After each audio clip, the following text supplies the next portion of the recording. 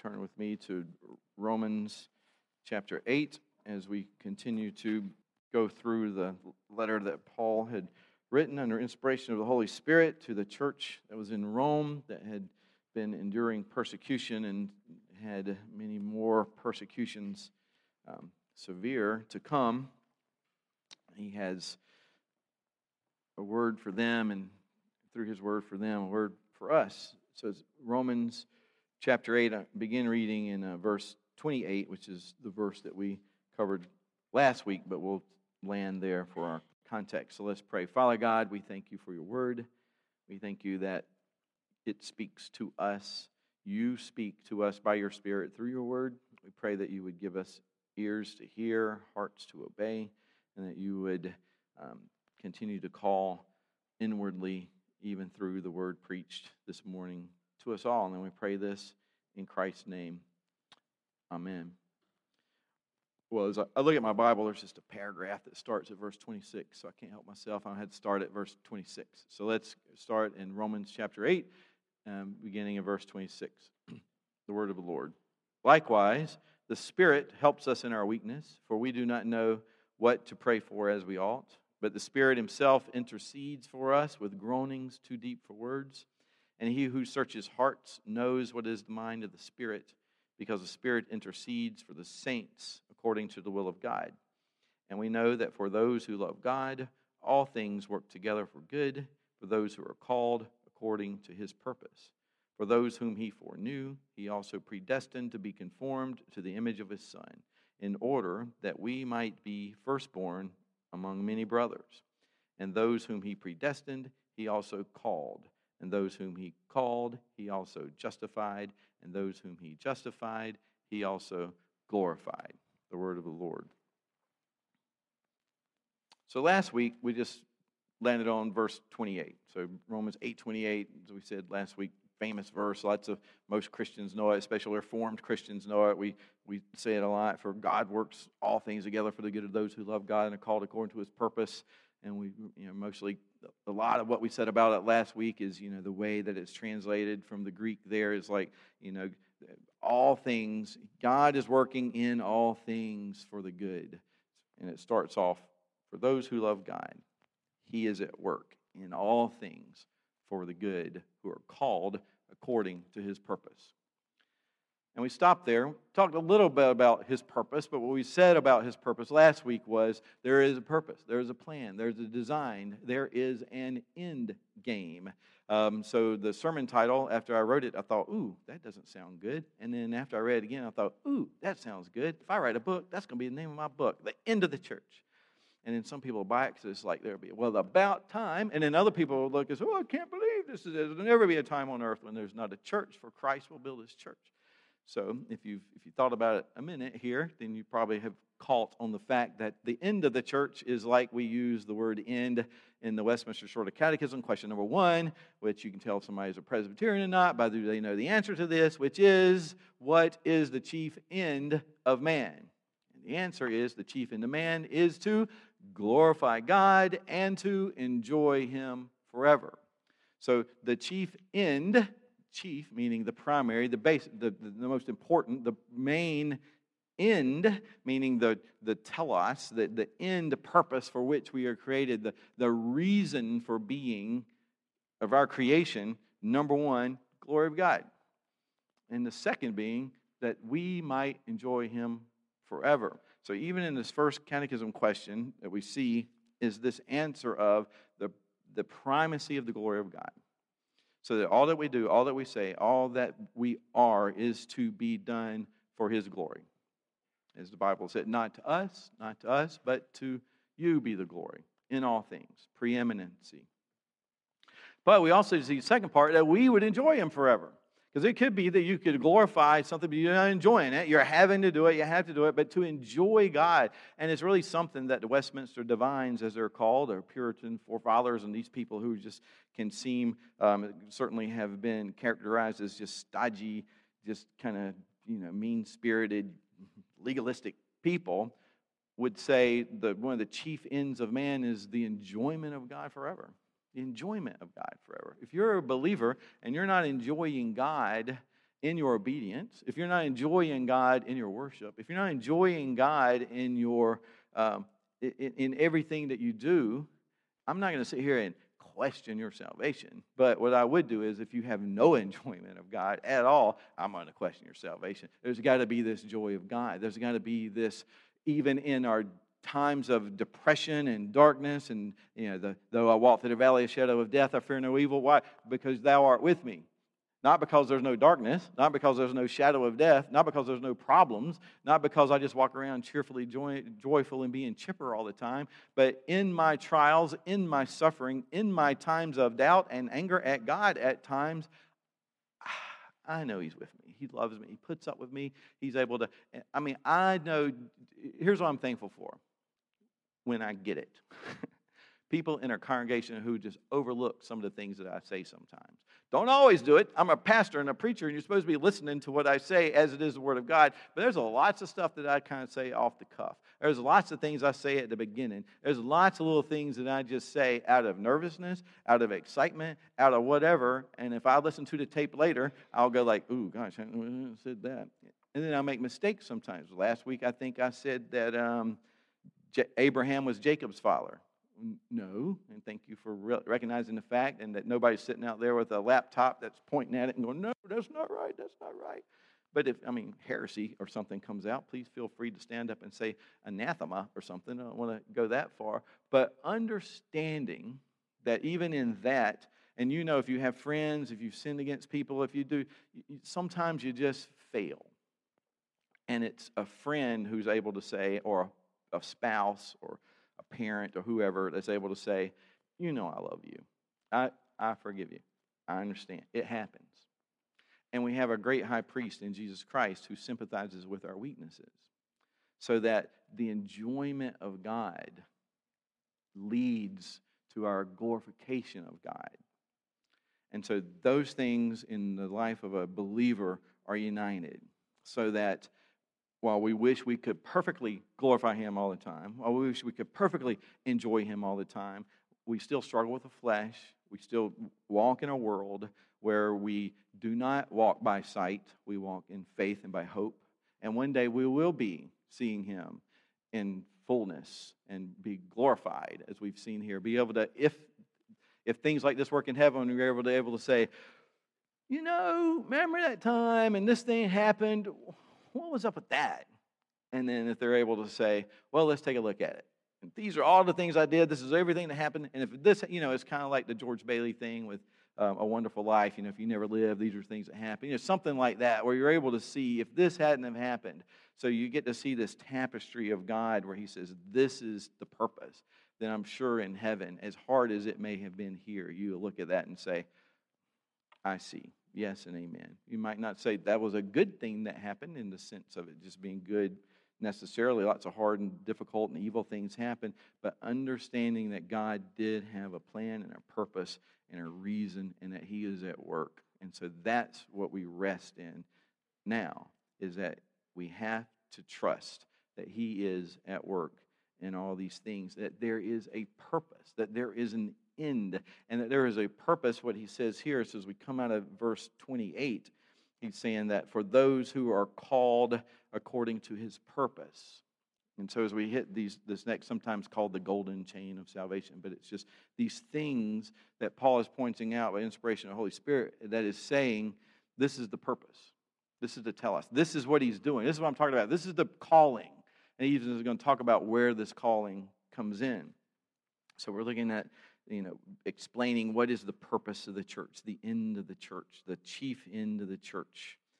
And here we'll see that the context is for the strengthening and encouragement of believers who are going through difficulties, which is everybody from time to time, so we can all understand what it means to go through trials and tribulations.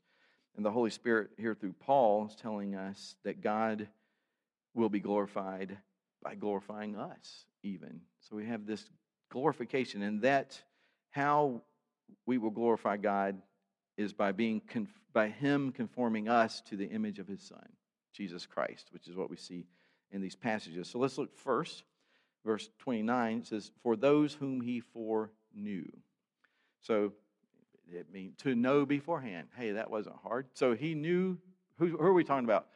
Those he knew beforehand. So who did God know beforehand? Well, in a certain sense, God knows everybody beforehand. So, God knows everything. He knows future, past, present. He knows everything. So, but he's obviously not talking about everybody, because if he was talking about everybody, then we would not have him say, those he foreknew, he also predestined to be conformed to the image of his Son. Everybody is not predestined to that, in order they might be firstborn, that they're predestined, and he calls them. Not everybody is called inwardly like this. Not everybody is justified. Not everybody will be glorified. So this foreknowledge is a subset of humanity. There are people whom God has foreknown.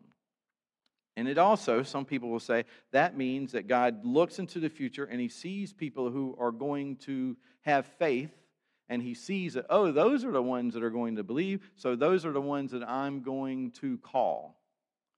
It's like, no, that's not really the way the word foreknown would work in this context, and it doesn't really make much sense. What it does is it puts humanity in the driver's seat. And we know from the Bible that we're all dead in our trespasses and sins, that without the work of the Holy Spirit in our hearts, you'll never be able to see the truth of these things. But faith comes by hearing, hearing by the word of Christ. And as the Holy Spirit works in his word in the hearts of a non-believer, how do you respond in faith without faith? You have to ask for faith in order to have faith. Which comes first, the chicken or the egg type thing. And what he's telling us here is those whom he calls are the ones whom he has foreknown. Now, there was a man that stood, telling the story, a man standing before Jesus that says, I've done all these things in your name. I've healed in your name. I've done great things in your name, O Lord. And then Jesus looks at him and says, depart from me, you worker of unrighteousness, of lawlessness. I've never known you. I never knew you. And of course, Jesus, he knows the man. He's the Son of God. He knows. But to know somebody, especially in the Old Testament way, the Hebrew way of looking at this knowledge, it really means foreloved. Those whom I have foreknown. To know someone in this way is to know them intimately and lovingly and in this relational way. So those I've foreknown, those I have foreloved is a perfectly good way to say that word. So just hold your place here, because I think it's good for us to turn to Ephesians chapter 1. So this is, just got to go a little further into the Bible. You get to Galatians, Ephesians, Philippians, Colossians, all these little books of Paul that are put together there. But Ephesians chapter 1, I'm just going to read beginning of verse 3. And listen, for this is Paul still writing this as to the church in Ephesus.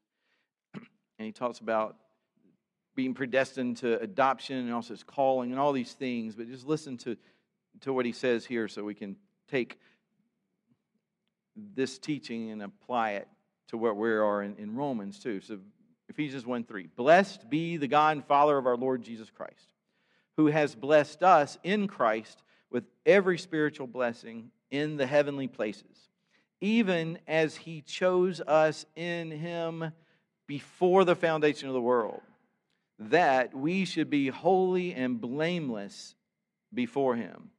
In love, he predestined us for adoption to himself as sons through Jesus Christ, according to the purpose of his will, to the praise of his glorious grace, with which he has blessed us in the Beloved. In him we have redemption through his blood. That means being purchased out of slavery of sin. We have this redemption through his blood, the forgiveness of our trespasses, according to the riches of his grace, which he lavished upon us in all wisdom and insight, making known to us the mystery of his will, according to his purpose, which he set forth in Christ as a plan for the fullness of time to unite all things in him, things in heaven and things on earth. So this purpose of God for us is what he is now outlining for us and saying, those whom he has foreknown. He has also, in Romans 8:29, he is also predestined to be conformed to the image of His Son. So the word predestined gets a lot of play. Predestination is a Calvinistic, Reformed word that's used a lot. I remember I grew up in a Southern Baptist church. I started going to a Reformed and Presbyterian church, and they started talking about predestination, and they were talking like a lot about predestination in Sunday school class, and I was like, and I like to tell people, because this is where I was at the time, I didn't really know what predestination was. I just knew it was bad. And so I was like, you guys are going too far. So we had some conversations about what predestination means and this sort of thing, but here what it means is foreordained. Don't use the word destination too much, because that's the way we have to do it in English, but in Greek it doesn't really mean a predestination. It kind of does, but something that God has foreordained. So you're foreknown and you've been foreordained to some end. And what this end is, for those whom He has foreknown, He has foreordained this end. Now, and it is conformity to the likeness of Jesus Christ, ultimately, that we would be glorified. So I just want to kind of take this point to make sure that as we're listening to this, as believers, what we have to understand is this is your assurance of salvation. This is your assurance. This is your assurance of continuing in the faith, the perseverance of your faith. That if God has foreknown you, and God has foreordained you to be conformed to the likeness image of His Son, and that He is going to call you, He's going to justify you, and He has, if you're a believer, He has called, He has justified, He even says He has glorified, then He's got you in His hand. He will do these things. He's the one that foreordained, He's the one that foreloved, He's the one that called, He's the one that did all these things. Therefore, soli Deo Gloria. Glory to God alone. That's it. Nothing in my hands I bring, simply to thy cross I cling, to quote a hymn outside of Scripture, that the preacher preaching the truth. But we have been predestined for glory. And here he gives us an idea. What do you mean by glory? And that's a whole big old subject right there. But one of the things it means is conformity to the image of His Son. So that doesn't mean that we're all going to end up looking like Jesus, whatever that is. It's hard to believe that He's actually going to look a little bit like Obi-Wan Kenobi. But whatever He looks like didn't matter. What it is who He was inwardly, who He was as a third person, a second person of the Trinity. What is He like? The Son of God. And being conformed to His image, because we were originally in the garden, Adam and Eve, created in the likeness and image of God. And so all people, everybody, every single human being who has ever been conceived was in the likeness and image of God. Therefore, they have dignity. Therefore, they have worth. Therefore, they have value. Therefore, we are to love them, and especially those who have been called by Christ to Himself, because His special love has been placed on them, and therefore we are not to turn anyone away whom Christ is calling to Himself. And Christ is calling the world to Himself through the gospel, through the church. One of the purposes of the church is to join in God's calling of people. But this conformity to the image of Christ is not just are we created and we're inherently in the image and likeness of God, even as it's marred by sin, and we had the fall that took place in the garden, and we say, I'm corrupt in every part of my being in the children's catechism. It doesn't mean you're awful as you possibly could be, although Dr. Kelly always hears his voice saying, although we come closer than we might think at times. But what it means is there's not one part of us that hasn't been touched by sin. There's not one part of our lives, our thoughts, or something that's not in some way been corrupted in some way through sin. But still, the worst of sinners still being in the image of Christ and not beyond the reach of God's love and ability to save. So that's why we are to love our enemies. That's why we are to preach the gospel, because we have no idea whom God is calling to Himself, but we do know He does it through the preaching of the church. And that means this preaching and also you professing and being His witnesses in the world, as we're telling people that we all need Christ and we all fall short of this glory of God. But this conformity to the image of His Son, Jesus said, a new commandment I give you.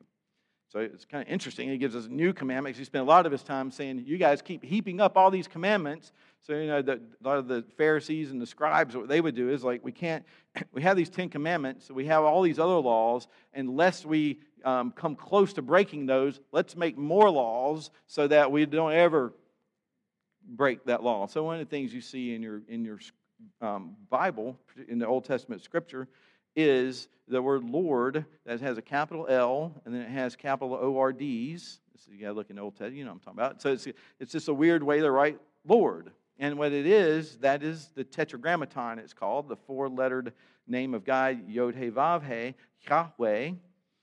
And the Jews at one point in time decided that they highly understood the commandment, thou shalt not take the name of the Lord thy God in vain. So they had a rule, it's like, we won't even say the word. And it's like, lest we take it in vain. So that's why when you hear me read and I see the Tetragrammaton, it's the word Lord, I'll say Yahweh. Because that's as well as we know how to pronounce the word. And if we use his name properly, to take his name in vanity as nothingness goes far beyond cuss words we may use. When somebody says hallelujah, they're saying hallelujah, Yahweh. Hallelujah, praise to Yahweh. So somebody just going around saying hallelujah, it's like, you're using his name like it's nothing. Why are you taking his name in vain? Or a Christian who goes forth and says, God says this and God says that. You're taking his name in vain because he has not sent you to say that. So we have to be careful that the words of our mouth are directly from him. We're his ambassadors. We're supposed to only speak and pray in his name. So as we go forth bearing the name of Christ. We even call ourselves Christians. And that was originally like a little bit of a smack on people. It's like they called them the little Christ, the little Christians running around. And then the Christians were like, hey, yeah, I like that. We're going to take that name. And so start calling ourselves Christians. But you've taken the name of Christ. Don't take it in vain. Don't take it for nothing. Don't act like that means nothing in your life or you're violating that commandment. But Jesus would always, the commandments for the Sabbath day.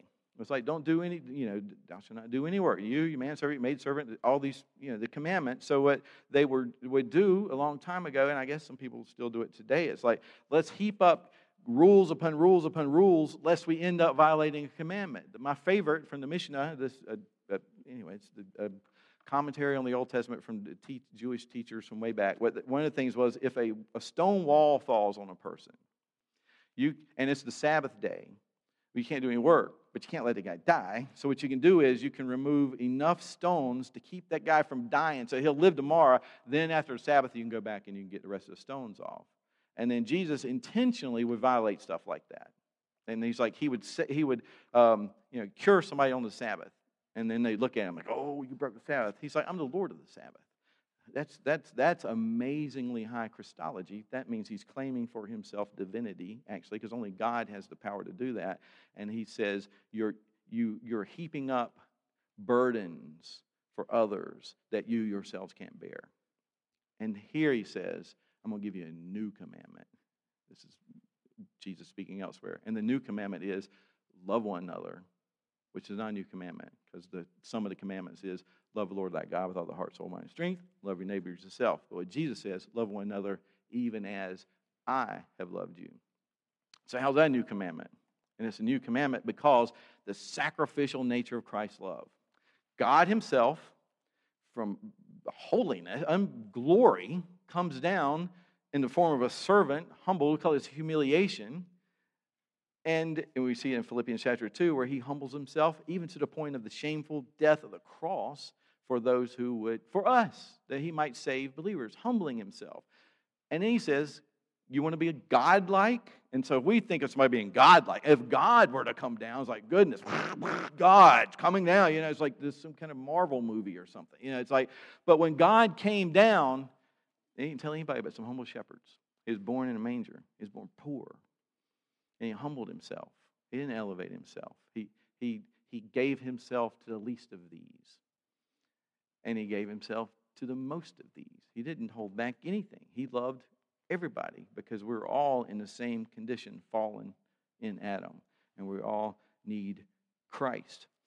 And this is what the church, the believer, has been predestined to be conformed to And that's what we call sanctification, which is the word that comes, it's a Latin word, sanctus, from the word holy. Holification just doesn't sound right, but we're becoming more and more holy. Supposed to be. When you become a believer, you're set apart, you're holy. You're called a saint. There's no Latin word they've thrown at us in our Bibles, but you're hagios. You're the holy ones. You've been set apart for God's purpose. That's done. But then we're supposed to gradually die more to sin, live more to righteousness. And how do we know what that looks like? It's supposed to look like Christ. Now, Christ came for a specific purpose of living a perfect life in our place and then dying on the cross in our place to give us His righteousness, to take upon Himself our sin. That's not your job. That's above our pay grade. We completely depend on the righteousness of Christ given to us, and then He sends us His Spirit, whereby we might be conformed more and more to be like Him. And that's what we want to see. Perfect obedience from Christ. He obeyed He was born under the Mosaic law, and He obeyed all that. Perfect obedience.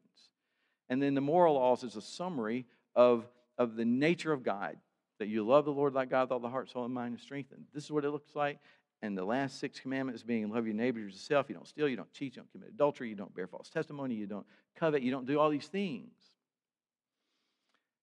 But not so that God will love me, not so that I can get saved, but because there's this inner impulse that the Holy Spirit continues to develop in me as He drives me into His Word. He sends me to church. We partake of baptism and the Lord's Supper and all these things, and they continue to come together as we're praying with and for one another and living life together with one another as believers, that the Holy Spirit is at work in and through these things to conform us to the image of Christ. And that ultimate transformation, when we're in heaven, to be conformed to the image of His Son, that's glorification. I mean, that's glorification. There's going to be no sin. There's going to be no pain. There's going to be none of these things. But mostly it's like you're going to be Christ-like in His nature, in the way He would think and feel about everything. And that's what we want now. So this is the ultimate destiny for the believer, being predestined to be conformed to His image, in order that Jesus might be firstborn among many brothers. So it's just saying, there's a lot that we could look at there, but firstborn means His preeminence. He was the first. He's the one that calls us. He's the one that has done the work of being able to have many men, women, children become brothers in Christ. And so it's a family. It's this union. It's not just when you get in heaven, He's going to have all these beings that are worshiping. And so it's because of brothers. And He's going to be the firstborn. He's your big brother. He's the guy that did it all for us. And so we will glorify Him as we come to Him. Verse 30, and those whom He predestined to be conformed to the image of Christ, He also called. Now He goes back to what Paul had said in verse 28. Who all things are working together for who? Those He called according to purpose. So this calling are people who have already been foreknown and predestined to be conformed, and then He does this calling. And so there's 2 ways we look at calling in Scripture. One is we call every single person to turn to Christ. We call every single person to acknowledge their sin. We call every single person to say, I know these things to be true. I need Christ. I desire to know Him more, and I know I do not deserve this love from God, but I know that in Christ there is love, there's forgiveness, there's this relationship, and I want that. So we call people to their need for that. We call people to say that Jesus Christ turns no one away who comes to Him. All who come to me, I'll by no means cast out, and all that the Father gives to me will come to me. And faith comes by hearing, and hearing by the word of Christ. So we, as the church, gathered and scattered in the world, our mission is, as we're going in the world, to make disciples. Baptizing them in the name of the Father, Son, and Holy Spirit. Teaching them to observe all that Christ has commanded. So it's disciples. That's what we're making. We're supposed to be disciples. If you're going to be a follower of Christ, that means what you're supposed to be doing is being a witness of Christ and what he's done for humanity who would turn to him in faith. There is a sacrifice that is available for sin. There is a relationship that is available through Christ. There is this great salvation. And how shall we neglect such a great salvation, as we're told in Hebrews?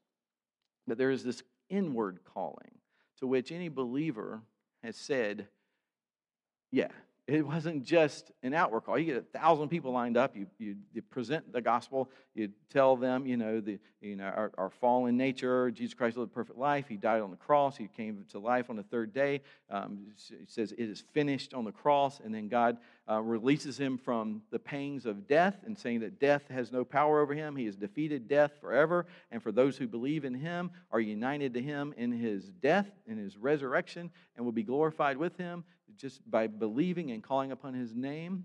Then that is the outward call, but there is this inward call where you just go, how did I? Yeah. I mean, why do you believe what you believe?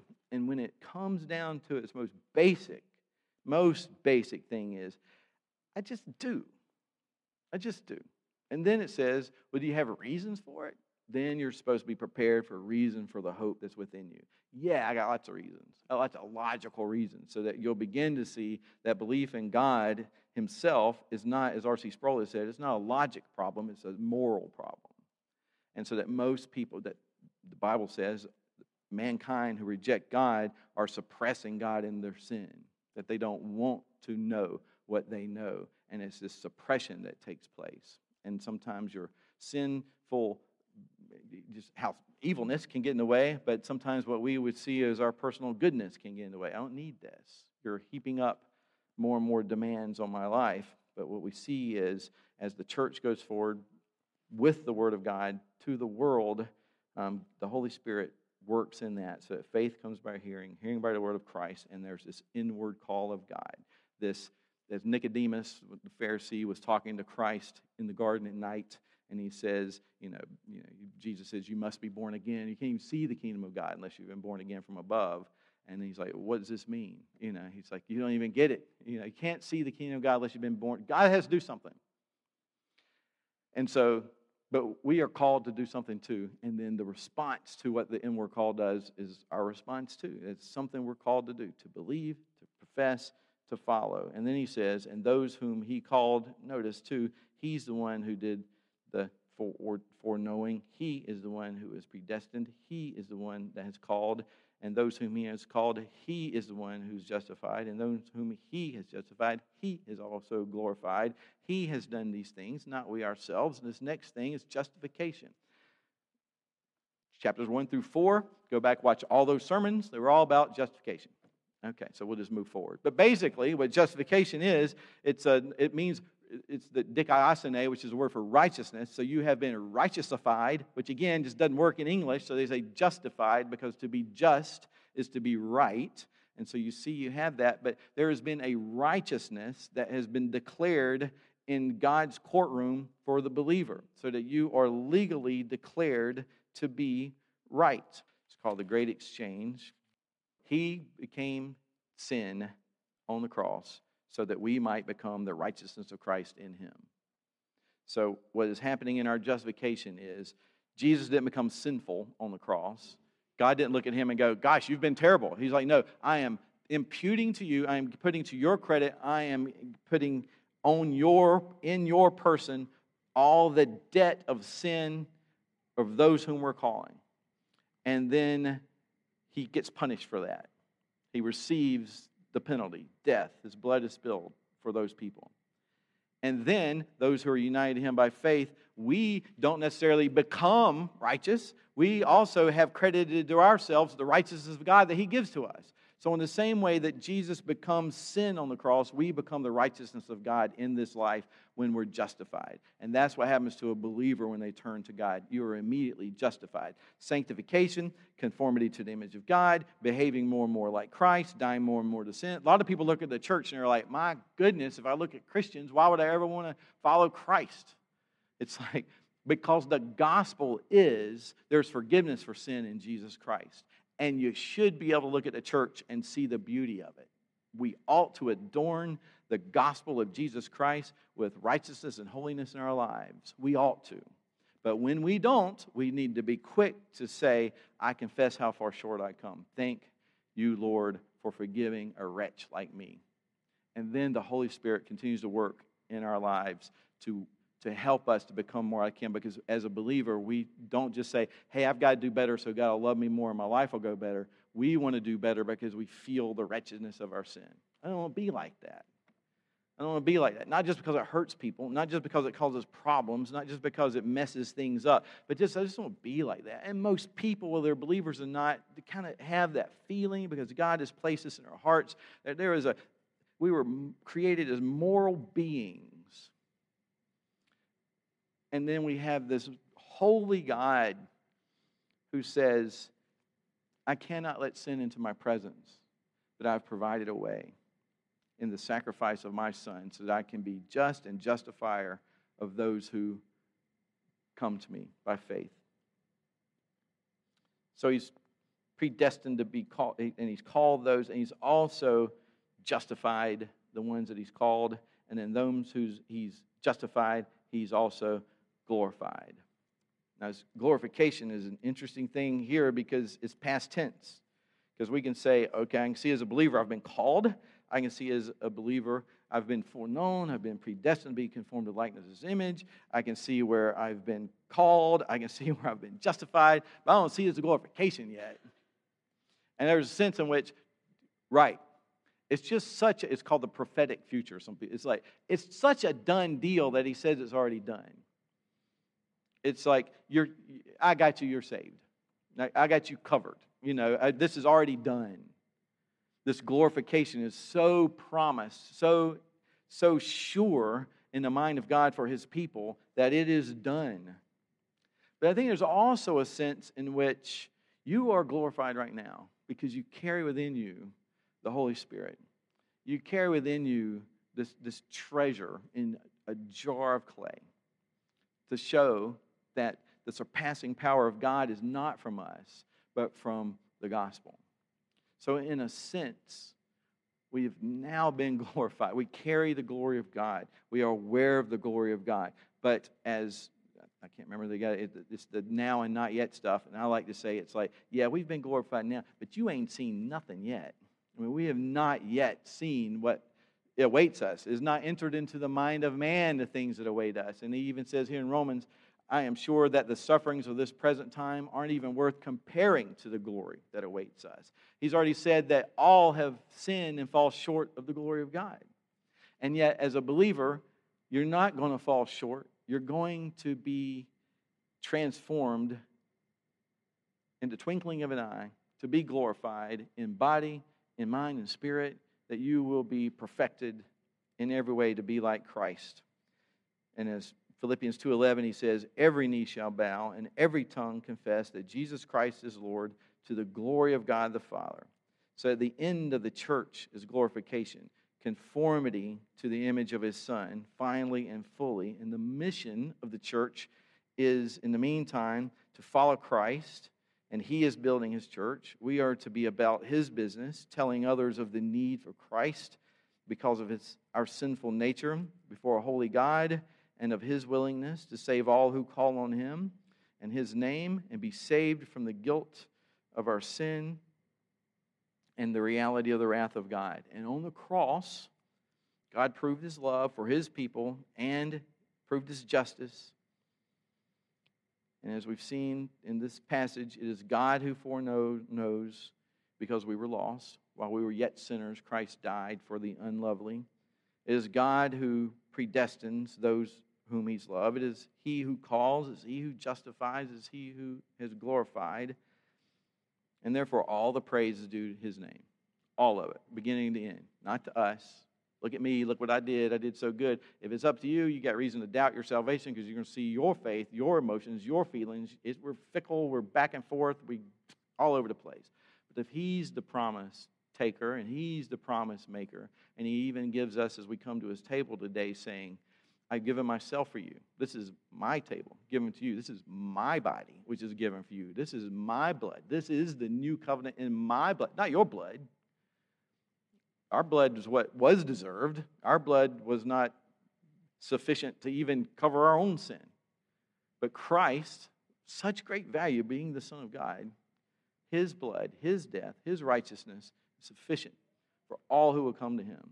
So when we hear the gospel and it's united by faith, that is what we call a means of grace. God is sending grace to you. He is changing you. He is conforming you. He is convicting you. He is calling you. He is drawing you. As we continue to preach the gospel to ourselves every day, as we say, cheer up. You are a lot worse than you think you are, but God's grace is far greater than you could ever imagine. And if you are believing in him, there is spirit, revivification.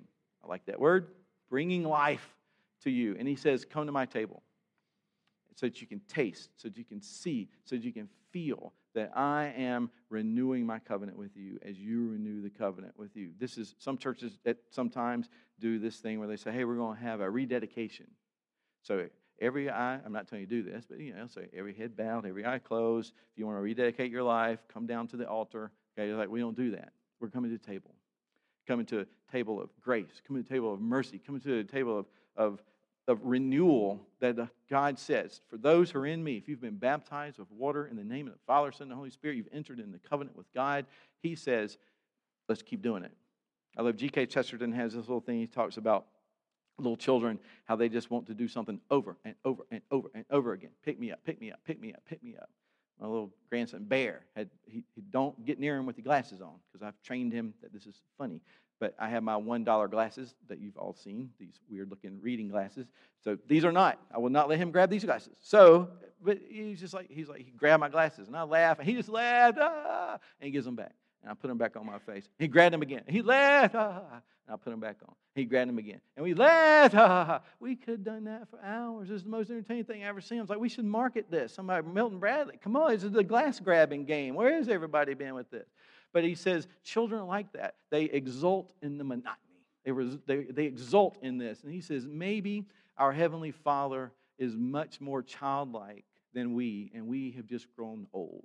So that every day the Father sees the Son, and the sunrise, and he just says, do it again. Let's do it again. Do it again. And it says that the angels in heaven rejoice at the salvation of a sinner. And he sees us at the table. And it's just the rejoicing in saying, do it again. Do it again. Experience the joy of my salvation. Come to me and keep coming to me because I exult in giving myself to you. Let's do it again. So let's pray. Father God, you've given yourself to us, for us. And so we pray that you would help us to live our lives in such a way that doesn't bring shame upon your name. That we live our lives in such a way that you give us wisdom in the way that we think and feel about things. That you would give us grace to be able to know that we're imperfect and we still need forgiveness, that we might be gracious and give grace. That you would teach us to be gentle and lowly, because that's how you are. That we would be gentle and lowly in heart. That we would be easy people to be around.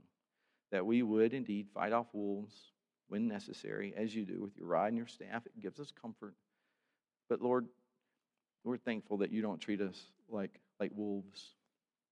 That for those you love, for your children, you're patient, you're gracious, and you love continuing to lavish this grace upon us. So we thank you and pray that you'll help us to continue to preach the gospel to ourselves, that your Spirit might well up within us and be overflowing onto others as well. And we pray this in Christ's holy name. Amen.